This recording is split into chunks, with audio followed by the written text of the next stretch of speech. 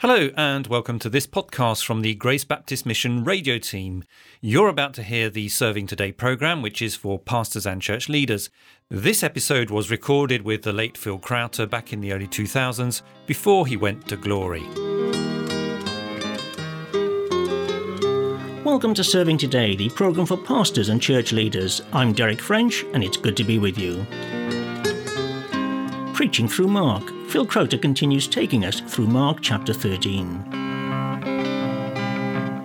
If you were asked to make a list of things your people find difficult to do, I wonder what you'd include. I'm sure for some it would include things such as praying publicly in the church prayer meeting.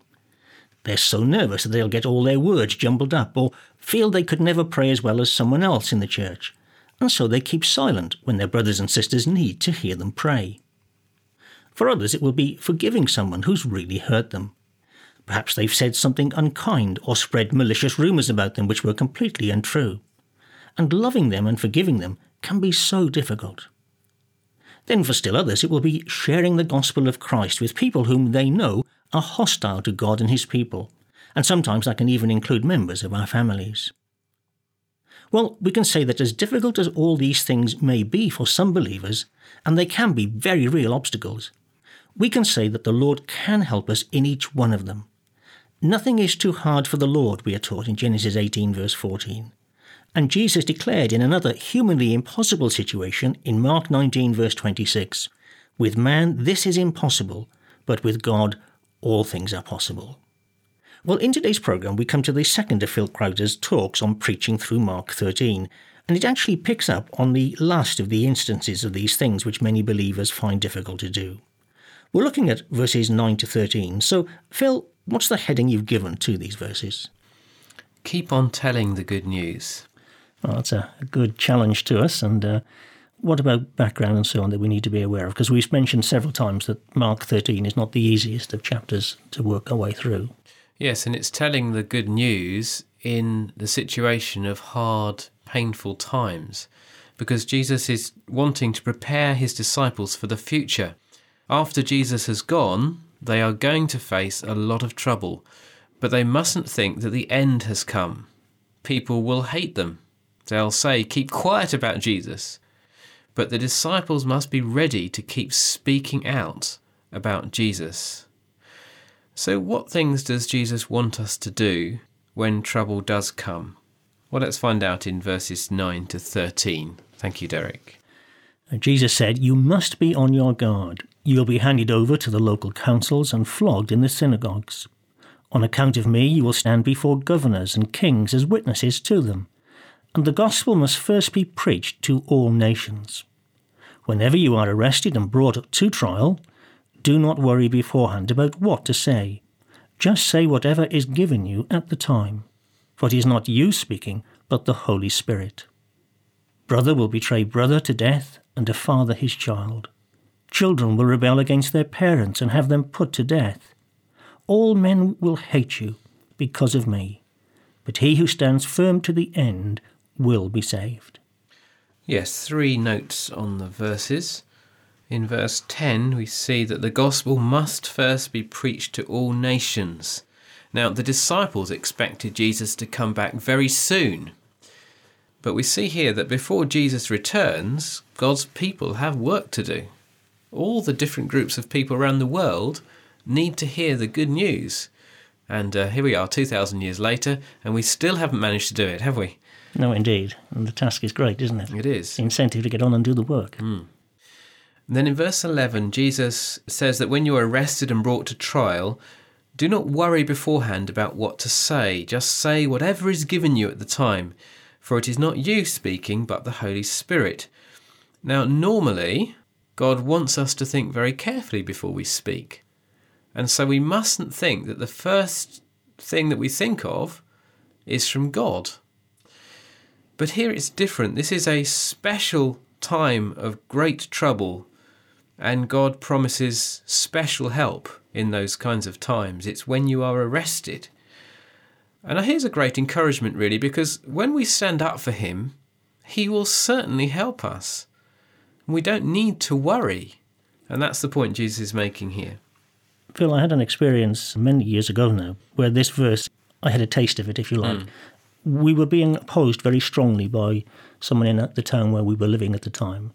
They were involved in spiritism and so on, and I had said that this was the work of the devil, and they were vehemently opposed and actually threatened to take me to court. And I went to visit. There were 2 people involved, and prayed much before going, and went to them. And it wasn't until after the event, when the ordeal was over and I went back home, that I realised that the Lord had brought to my memory verse after verse after verse to counteract all their arguments of opposing the gospel. And I was able to recite verses that I could never remember having committed to memory. Yes. And I was very aware the Holy Spirit had been my helper on that occasion. That's his promise that Jesus gives us. And we are so afraid, aren't we, that we won't be able to cope when trouble comes. But Jesus promises us. It was an unpleasant experience because there were these 2 people vehemently opposed to Christ. But at the same time, it was very encouraging. And then one more note on the verses. In verse 13, you may be puzzled by this. Jesus says, "He who stands firm to the end will be saved." And you ask, well, aren't we saved if we believe in Jesus? Well, certainly we can say that. If Jesus has saved us at the cross, then we are saved. And we're safe because we trust in Jesus.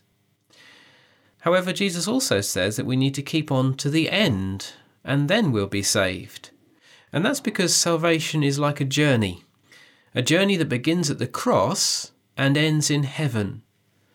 And so people who trust in Jesus need to keep trusting him until the end of their lives, and then they will go to be with Jesus. A very helpful challenge there. Coming now to the sermon, what should be our main point? We must tell the good news to everyone. Don't let anyone stop you. And your people may face this kind of situation. They may face real danger, just as it says here. And you'll need to help them with this. It isn't easy, is it? But help them not to hide their faith. And pray that this section will give them courage and wisdom. Or it may be that it's very easy for your people to say that they believe in Jesus. I don't know your situation. If it's easy for your people to be open about their faith, then help them to care for Christians in other places who do suffer for Jesus. How can they find out about brothers and sisters who are persecuted? In what ways can they help them? It's very practical, this, isn't it?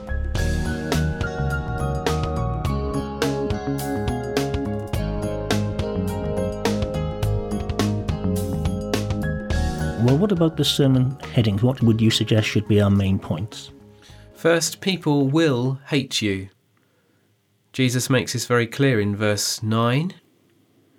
And then verse 12, brother will betray brother to death, and a father his child.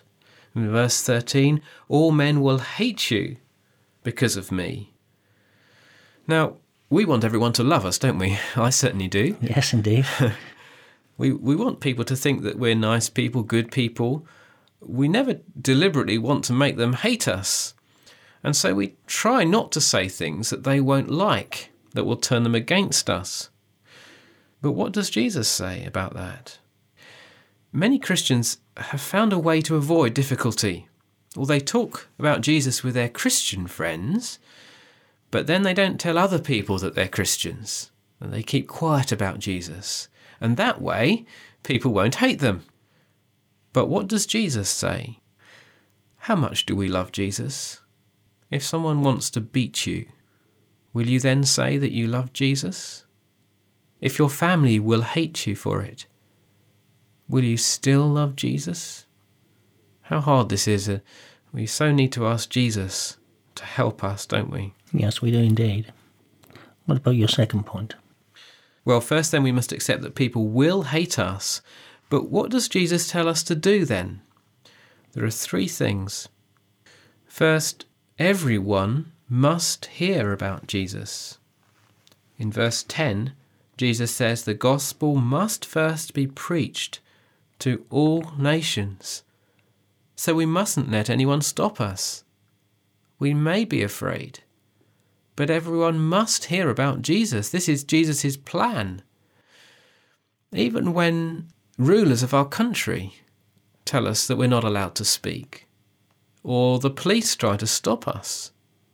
Well, they too need to hear about Jesus. Verse 9 makes this clear.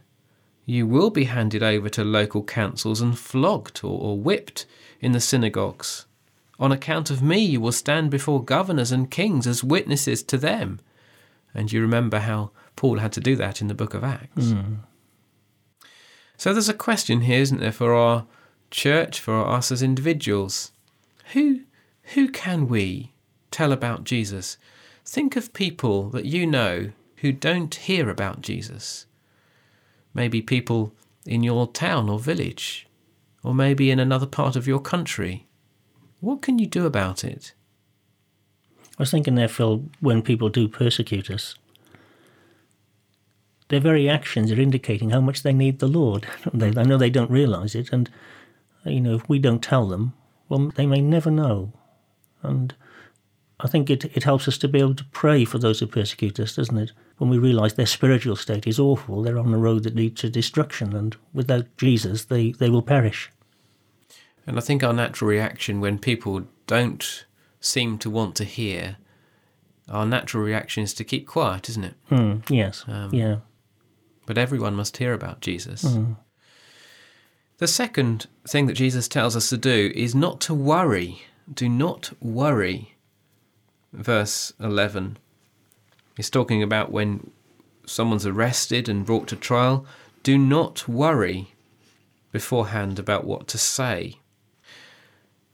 Jesus will look after us when we suffer for him. He's promised to give us the right words to say. And Jesus doesn't want us to worry. He wants us to speak out and to trust him.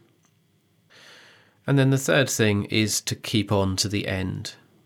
Verse 13, he who stands firm to the end will be saved. Yes, it is hard, but don't give up. Jesus will help you through to the end. You could use a word picture here of a journey with many difficulties that you have to get through, but you must get to the end of the journey. And talk with your people here about the kind of things that make them feel like giving up. What is it that makes you feel like giving up? And how do Jesus' words give you courage and strength to keep going? Yes, we need to encourage our people, don't we, at such times? We do, because it's so hard, especially when we feel we're on our own. And we need together as a church of God's people to encourage one another to keep on. And with that helpful instruction, we must bring this edition of Serving Today to a close. Thank you for being with us, and do write to us if you have any questions about today's programme. Our address follows in a short while. Until next time, this is Derek French saying goodbye, and may the Lord help us and our people to keep on telling others about our Saviour, the Lord Jesus Christ. Well, thanks for listening to Serving Today, a podcast from the Grace Baptist Mission radio team. To get in touch with us, you can send us a message via WhatsApp. The number is +44 75 08 93 25 34. That's +44 75 08 93 25 34. Or email us. The address is servingtoday@gbm.org.uk. Until next time, goodbye.